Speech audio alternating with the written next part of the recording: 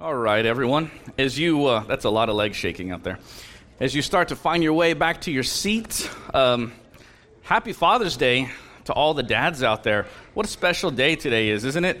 If you're a dad, if you're a father, why don't you go ahead and stand up where you are? We want to honor you. We want to pray for you. So all the dads, stand up, please. So now, remain standing. You sat down enough on your drive, sir. You can stand. So first, this is what we're going to do. I want to pray for all of you dads. Then we're going to pray for our time together, and then we'll get started.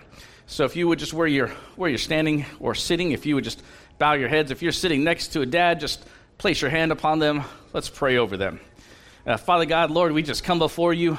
We love you, God. We just thank you for your goodness. We thank you for your holiness. We thank you for just the awesome gifts that you've given us. God, right now I come before you and I just lift up all these dads here today. God, the father he plays such an important role in the house, in the family, as husband and as father. He has such an important role. So God, I pray for all these men. Lord, I pray that you would fill them with your Holy Spirit. God, I pray that they would lead their families well and that they would continually point their families toward you, towards you, Jesus, and towards the cross. So Father, I pray that you would strengthen them. I pray that you would help them do the hard things that are sometimes placed before them. God, I just thank you for these men, Lord. I pray that they would be honored today. God, I pray that you would go with us or go before us during our time of study in your word. Father, I pray that, first of all, that you would just completely set me aside. Father, I am nothing more than your vessel. And I just pray that I would be filled with your Holy Spirit and that you would just use me, use your servant to speak to your people, God. Father, I pray for all the hearts that are here today, God. I pray for hardened hearts to be softened. I pray for ears to hear, and I pray that your word, God, would just ring true in our hearts. I pray for salvation. I pray for recommitment from our people here today. God, we love you, and we glorify you, and we honor you, Jesus. In your mighty name we pray. Amen. All right, you may be seated. So, in case you don't know me, my name is Sean. I am one of the deacons here. I'm also the youth leader, and I sometimes help with member care and teach some of the classes. I know we've taught the members class and baptism class. My wife and I just finished teaching a marriage class, and that was really awesome. I see some of the alumni in here today, so welcome. So today will be a little bit different. I know we're taking a break from the study that we've been in, and we are looking at the Beatitudes in the Gospel of Matthew. So we're going to be looking at the second Beatitude today, which is those who mourn. So if you have your Bibles, if you have your devices, and you want to load up your Bible app, we're going to be looking at Matthew chapter 5, verse 4.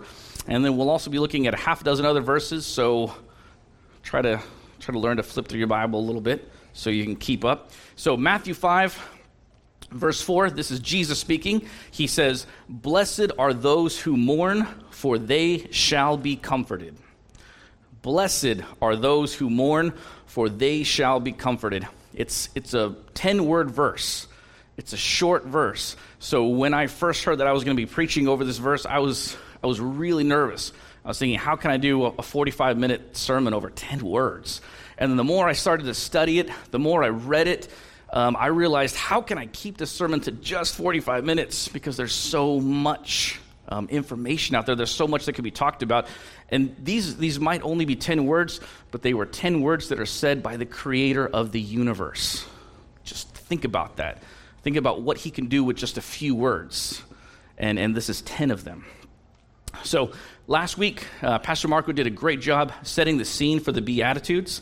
In case you missed it, this is where we're at. So at this point in history, Jesus has been baptized by John the Baptist. He has already endured 40 days of temptation in the wilderness, and he has now began his ministry.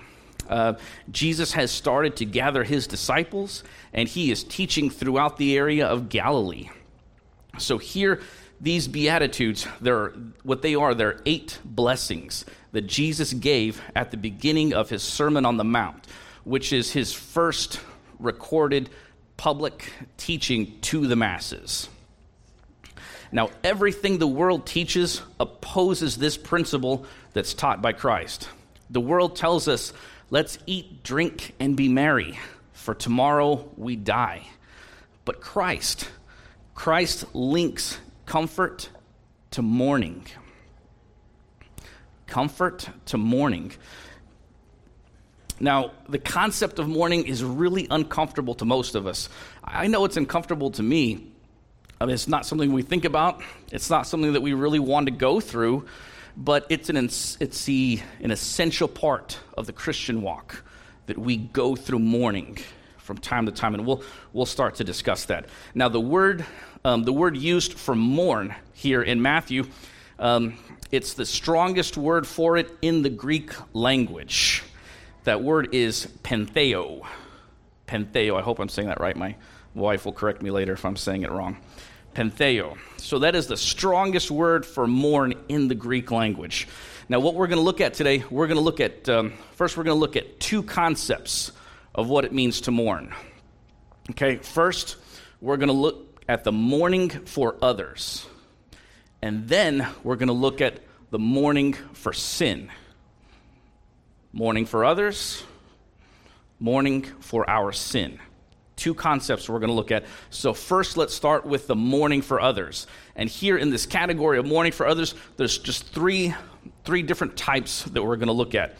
First, we're going to look at the loss, mourning for others, mourning the loss of a loved one, or mourning the loss of an opportunity. Now, when it comes to mourning the loss of a loved one, back in January of this year, just a few months ago, I lost my grandfather. And so that was a really difficult time for me. Just growing up as a child, I grew up in a broken home. My father left when I was really young. And so my grandfather was a replacement. And so my grandfather taught me a lot of those things as a child that a father should teach his son. He taught me to respect my mother and to how to treat women. He taught me the importance of reading Scripture. He taught me how to hunt, how to fish, how to weld, just how to do a lot of those manly things, those skills that we want to have. I learned all these things from my grandfather. He taught me how to box. He taught me so many things. I held him up on a pedestal, and I just had an incredible love for my grandfather. And so when I lost him this year, I mourned for him. I was devastated. I knew it was coming because he was getting up there in age, and so I knew it was going to happen, but I really wasn't ready for it. But I think what I mourned the most was that when he passed, I didn't know where he went. Let me explain.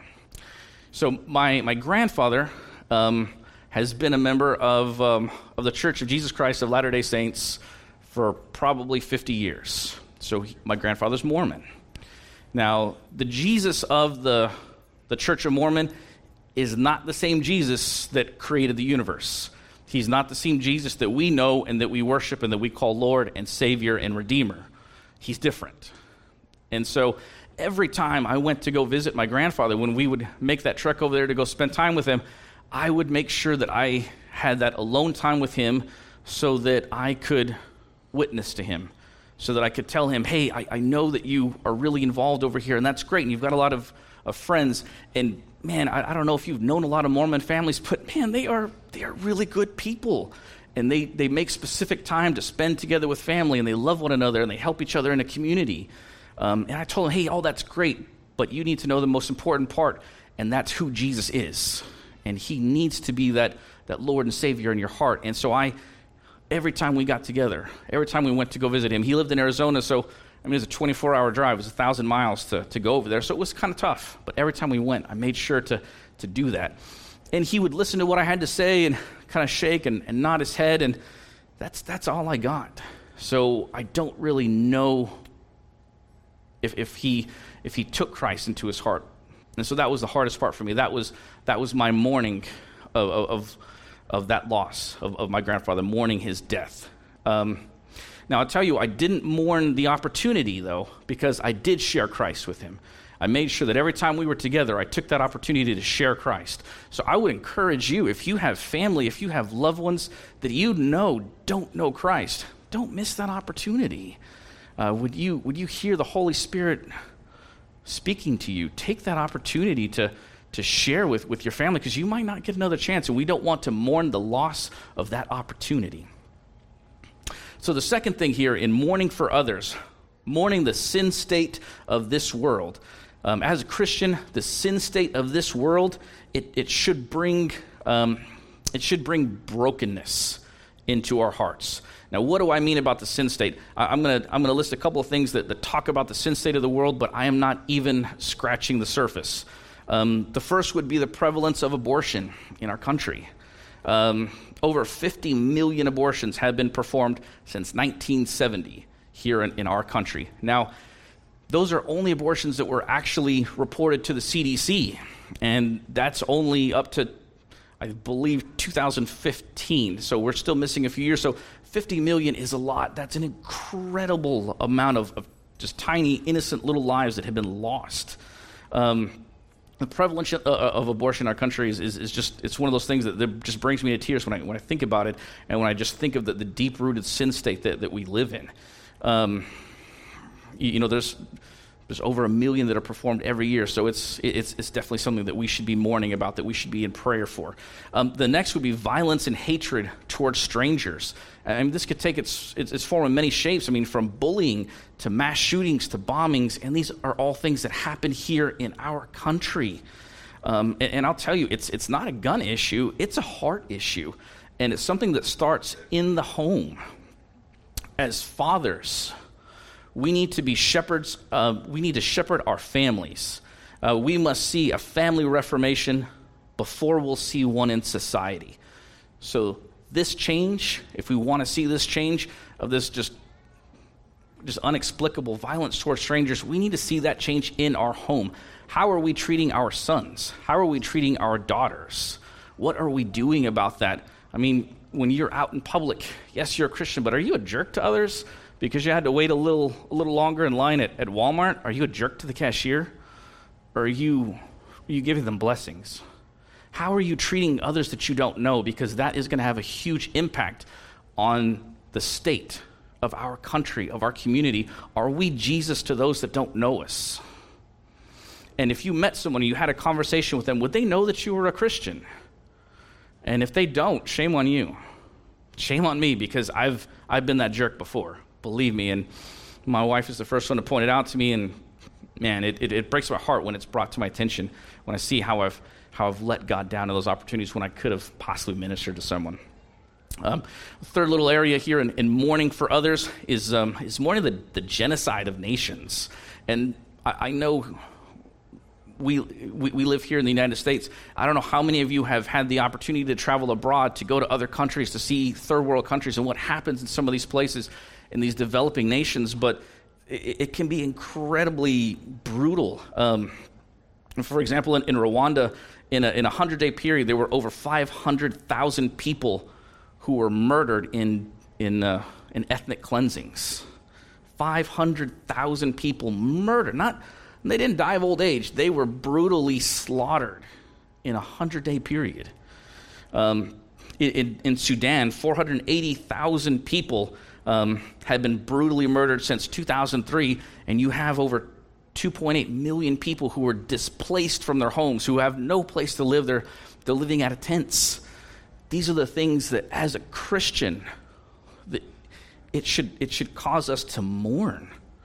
It should cause brokenness in our hearts because of what is happening in our world. And we should be looking at ourselves to see, man, what can we do? I mean, you might not be able to go over there as a missionary and build homes, but you can help. You can support. There are things that we can do to help aid, to help this, to spread the gospel to some of these areas. Finally, the last part here in mourning for others is mourning the injustice of this world. This is something that should bring sorrow and heartbreak to us as Christians. First, just looking at the poverty that is in this world. I know living in the valley, Hidalgo County is, if I'm not mistaken, it is the most impoverished county in the entire country. But driving around, sometimes you wouldn't think it was that bad. According to UNICEF, there are 22,000 children who die every year due to poverty. And half of the world's population of children, about 1 billion children, currently live in poverty, live in true poverty. Growing up, I remember seeing the Sally Struthers commercials. I don't know if you guys remember that. And I used to kind of think it was a joke. But now, when I see or hear something like that, man, it breaks my heart. When I think of the overflow of abundance that we have here in our country, and we are very blessed. But when you think about what others are going through, how they could live on $1 a day. $1 a day would make the biggest difference for them in the world. And so it breaks my heart. You have about 1.4 million, and this is just children that die every year from a lack of safe drinking water. I mean, it's pretty incredible, the injustice that is in our world. Here also with the injustices of our world, the lack of available medical care. About half of the population of the world doesn't have medical facilities available. They don't have access to vaccines. 2.2 million children every year die, or people I should say every year die, because they don't have access to vaccinations that would prevent very, very curable diseases, and just basic needs that I think we take for granted. When you think about this, it should cause sorrow. It should cause heartbreak. It should cause that moment of silence where you're like, wow, maybe I didn't really think about that. Maybe I haven't thought past Xbox Live and what I'm going to be doing later today. And I know I'm guilty of that too. Finally, here in the injustices of the world, Christian persecution. There's approximately 215 million Christians that experience high, very high, or extreme persecution on a daily basis in their lives. And that's according to Christianity Today. Holy Say, who is a Christian reporting agency, they're tied mostly to the Catholic Church, but they do some pretty good a pretty good job of gathering information. They report that over 100,000 Christians are violently murdered every single year. 100,000 people violently murdered every single year. Christians. Approximately 80% of the 215 million Christians that are persecuted live in Islamic-dominated nations. It's outlawed over there. You cannot be a Christian in these nations, and if you are, then you can be put to death. So this 100,000 people that are dying every year, they're martyrs. They are martyrs for Christ. They are dying for their faith every year. And I know a lot of us wake up in the morning and maybe we were out too late the night before and we're debating on whether or not we're going to go to church. Or we complain at church because the coffee's not good, or this wasn't there, that wasn't there. I mean, we need to really think about what we have and how blessed we are. And that there are those out there who would just give anything to have a fraction of what we do. So Christian, today, be thankful for what you have. Be grateful for what you have, because there is true injustice in this world. And as Christians, our heart should break for it. It should cause us to weep. And as a matter of fact, Jesus, our Lord and our Savior, he wept on 2 occasions in his ministry. And both times, it was him mourning for others. The first time was he mourned and he wept over Jerusalem and the hardened heart of the people who had rejected him. In Matthew chapter 23, verses 37 through 39, it's not going to be on the screen. I'm not going to read it, but just in case you want to reference for your notes, Matthew 23, 37 to 39, Jesus called Jerusalem the city that kills prophets and stones those sent to it. That's what he had to say about Jerusalem. And he was mourning for Jerusalem because he loved the people, and their hearts were hardened towards him. They had rejected him, and they had rejected prophets that had come before him. And so he was mourning for the state of the people, mourning for their sin state. The second occasion when Jesus when Jesus wept and mourned, was at the grave of his friend Lazarus. So Lazarus has died. Lazarus was his buddy. Was he crying over the death of Lazarus? No, because he was planning to resurrect him. He was going to pull him right out of the grave. He was crying for the state of the people that were there. He could see just how completely devastated they were at this death. And so Jesus saw first what sin causes, that sin causes death. Sin brought death into the world. And that he was mourning their unbelief. Because Lazarus knew who Jesus was. Lazarus had faith in Jesus. So Lazarus was all right. He was being taken care of. But his family couldn't see past it. And they were just completely broken. And so it caused Jesus to be broken as well at that time. So Jesus mourned twice. And on both of those occasions, he was mourning. He was mourning for others. So we have the loss of loved ones, the sin state of the world, and injustices of the world. All of these things Christians should cause us to mourn. Now that was that first type of mourning that we talked about.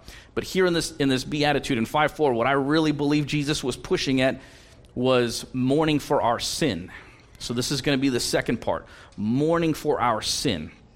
So sin, regardless of its size, separates us from God.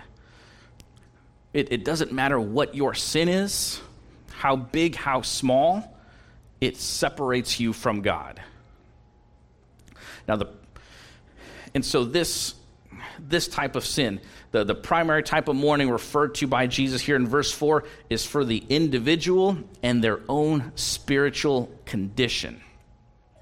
In 2 Corinthians chapter 7, verse 10, the Apostle Paul writes, "For godly grief produces a repentance that leads to salvation without regret, whereas worldly grief produces death." Godly grief, Christian, godly grief, being broken over our sin, and that leads to repentance, which leads to salvation.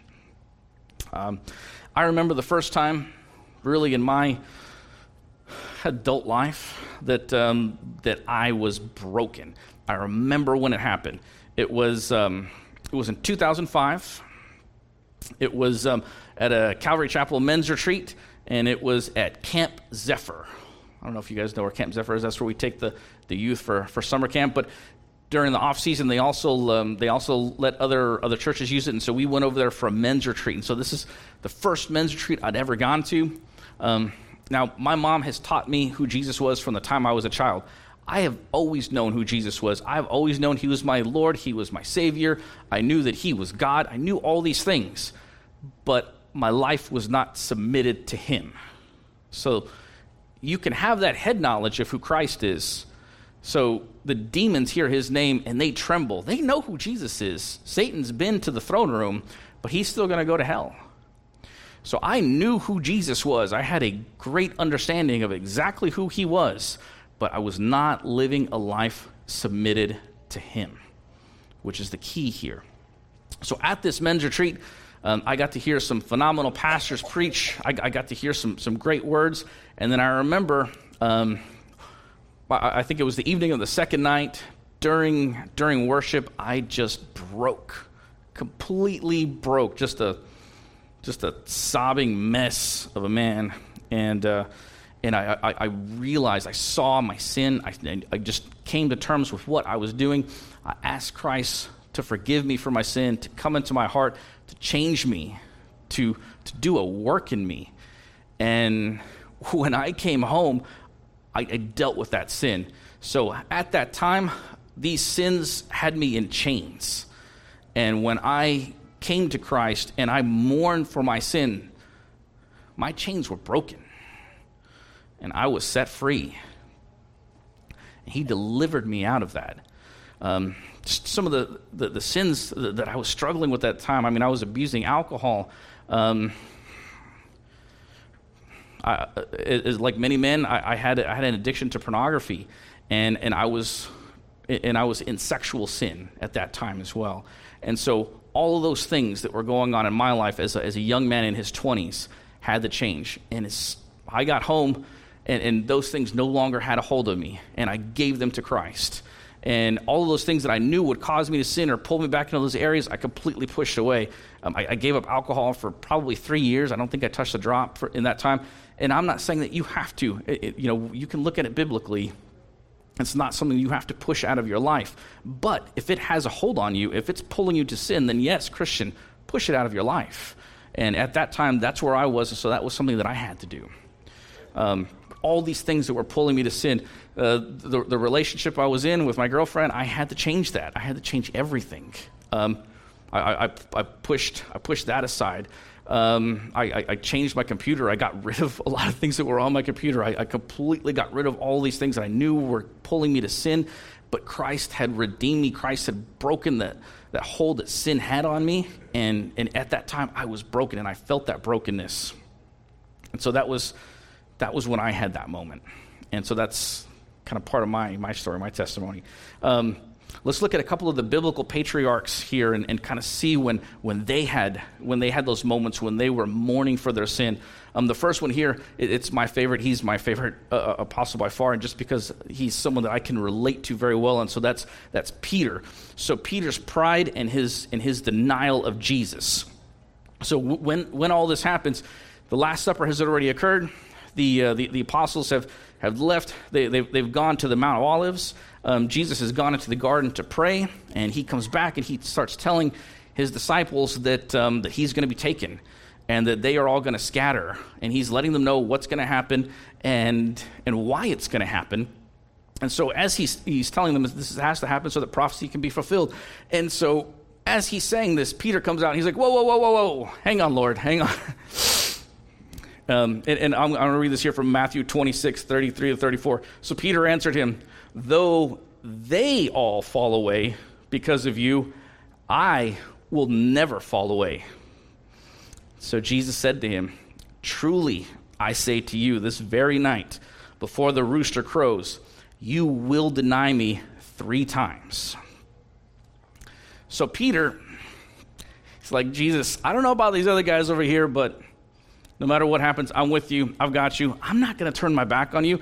Peter was puffed up in his pride at that moment, and Jesus had to set him straight. Then as we go on, and we continue on in Matthew 26, verses 74 to 75, Jesus has already been taken. He's been brought down. He's been charged, and Peter's kind of following, but he's staying in the shadows. And then someone sees him. They're like, "Hey, I know you. You follow Jesus." He says, No, I don't. Someone else comes up to him. "Hey, I know you. You're with him. You're one of his." "No, I'm not. I don't know what you're talking about." And then finally, here in verse 74. Then he began to invoke a curse on himself and to swear, "I do not know the man." And immediately the rooster crowed. And Peter remembered the saying of Jesus, "Before the rooster crows, you will deny me 3 times." And he went out and wept bitterly. Now this verse has always stuck with me, and it's because of that last word there, bitterly. The Greek word for bitter here is pikros, which means poignant grief. It could also be said as Peter wept violently. So when you think about this weeping, now remember who Peter was. I mean, he was this large, burly man, just a burly, bearded, tough guy. When you think about it, he was a fisherman. Fishermen were the tough guys of that age. They had incredibly labor-intensive jobs. If you shook his hand, you knew that you were shaking the hand of someone who was like a lumberjack. Just kind of imagine that. That's Peter. Now you have Peter weeping bitterly. You have just tears streaming down, just tears and snot and saliva. I mean, he is ugly crying. If you want to think about that, when was the last time you ugly cried? I mean, it happens, right? All of us do this. So this is Peter. He is ugly crying, just completely devastated, broken because of his sin. This bitter mourning is something that we as Christians should have. I think it's something that we should have when the Spirit tells us to share the gospel with someone and we don't. When we have that lost gospel opportunity. So Peter was broken at that time, completely, utterly, devastatingly broken. Next patriarch we can look at is Moses. So Moses was not allowed to enter the promised land. How many of you guys know why? What happened? What did he do? What was it that he did wrong that God forbade him to enter the promised land? Well, I'll tell you. So in Numbers chapter 20, verse 12, this is God's response to him.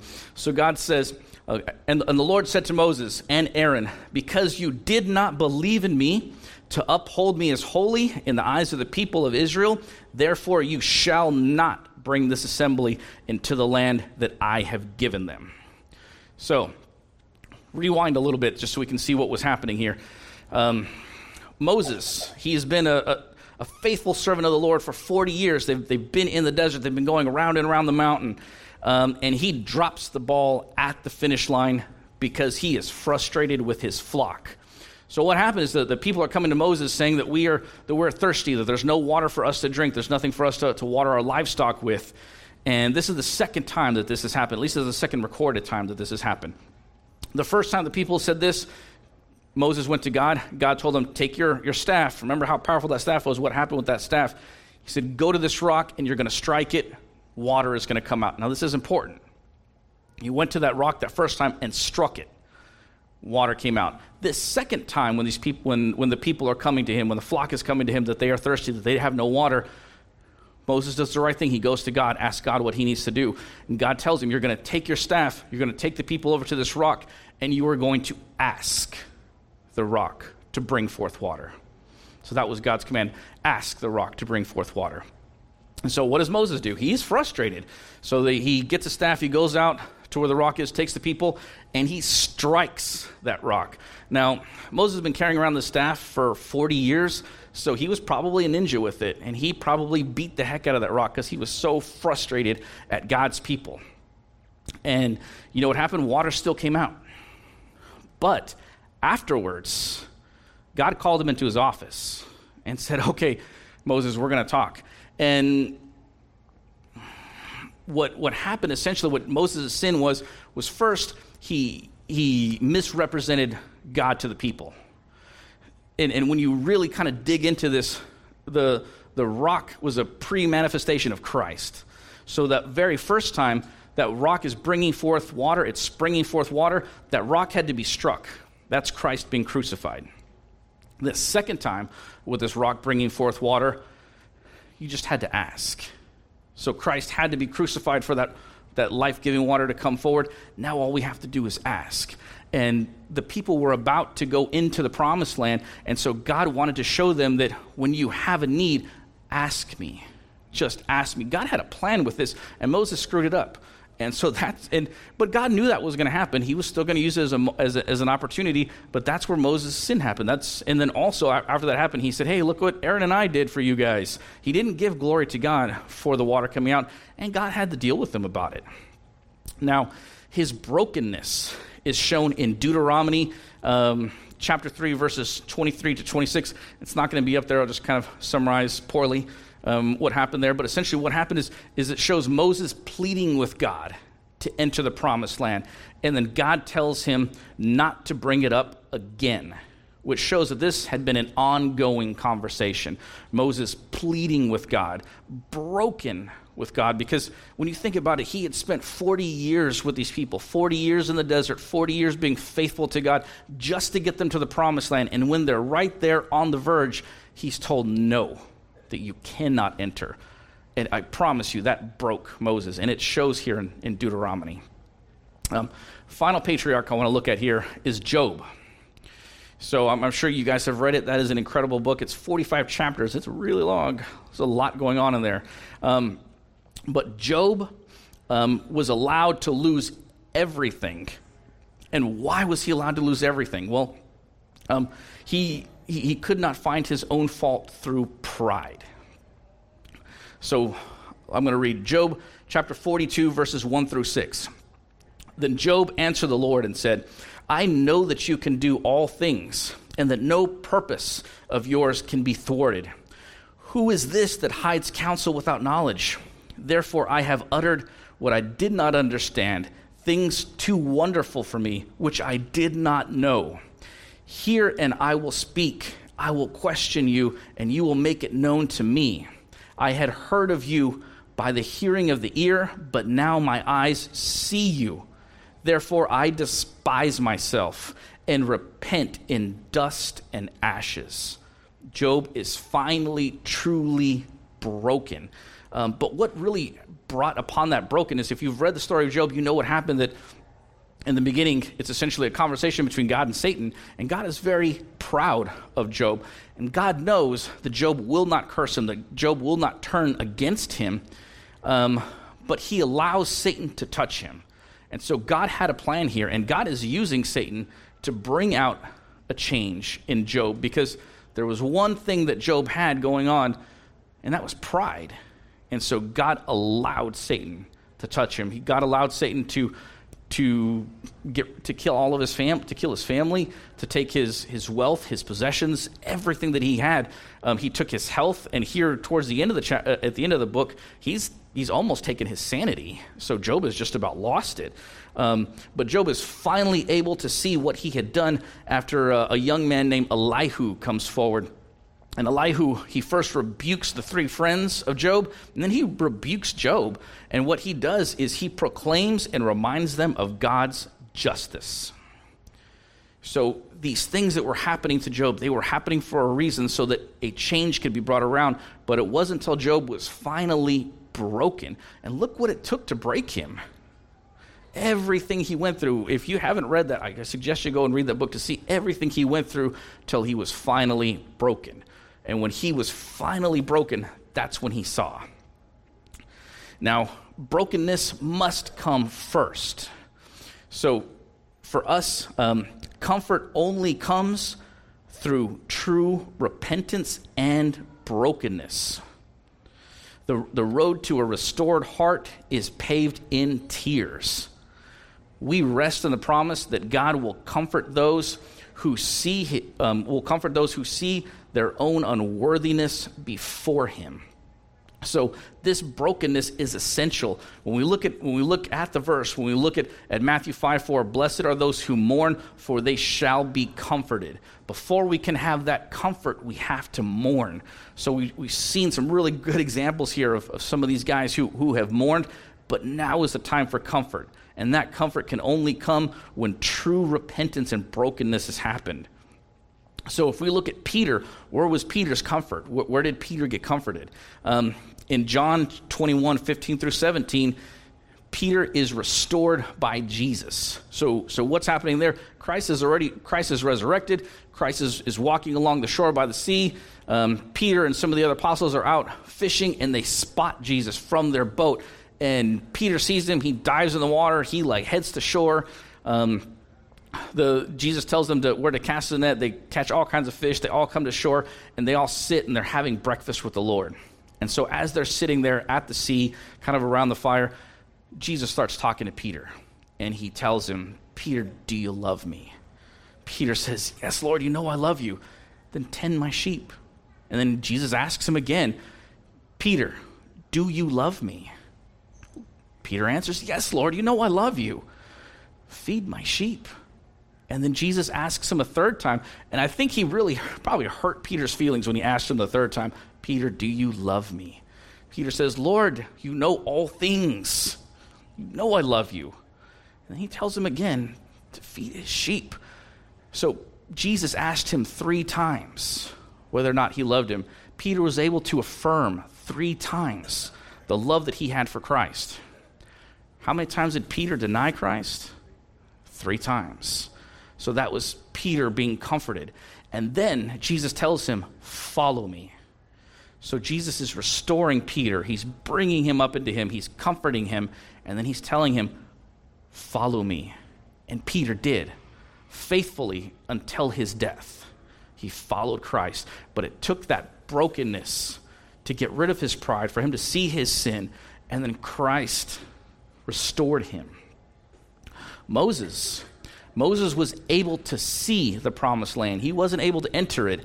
In Deuteronomy chapter 34, God takes Moses up to the mountain, and he shows him the land that was promised to Abraham, to Isaac, and to Jacob. He shows him the land that was promised to them.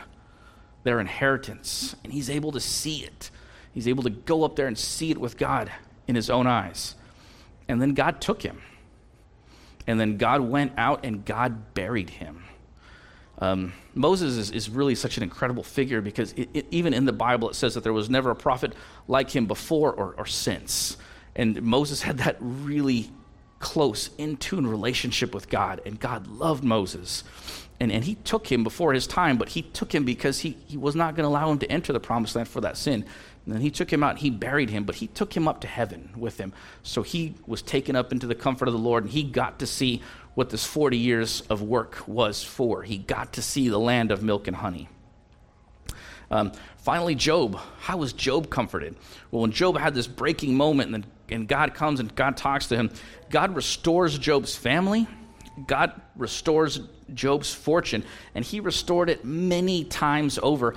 Job had more children than he'd had before. He had more possessions, more wealth than he had before, and he lived another 120 years after this happened. So God blessed him with long life. God restored him after his brokenness.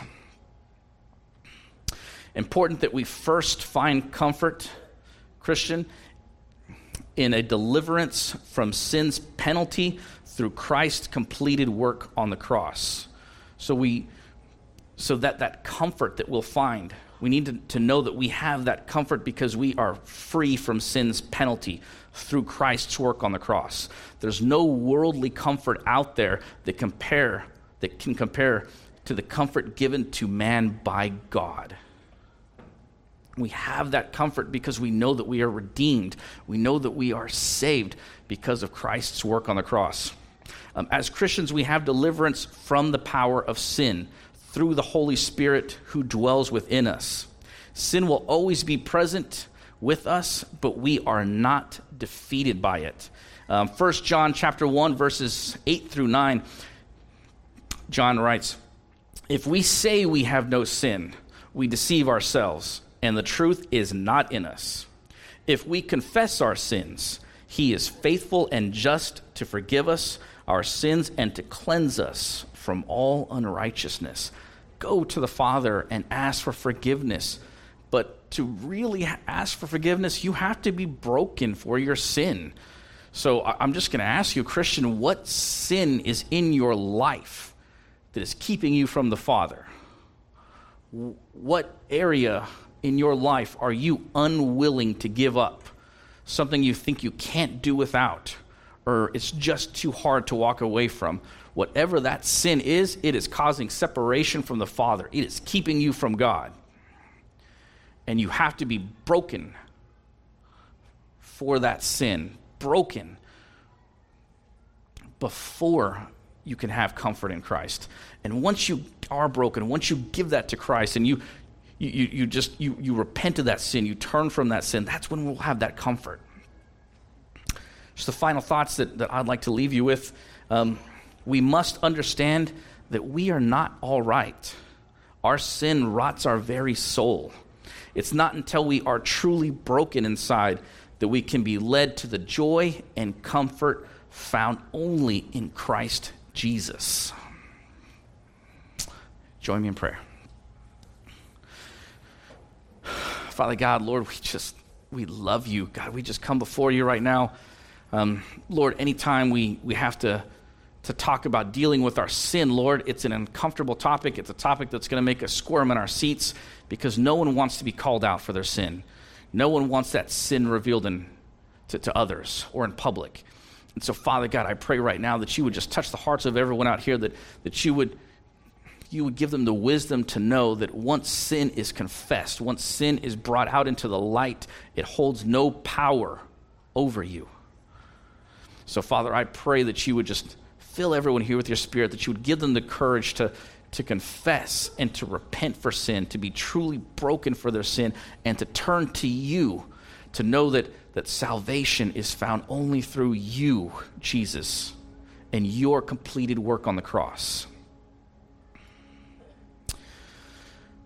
Father, during this time as we move into a time of tithes and offerings, God, this is a time when we give you our stuff, when we want to be obedient to what you've asked.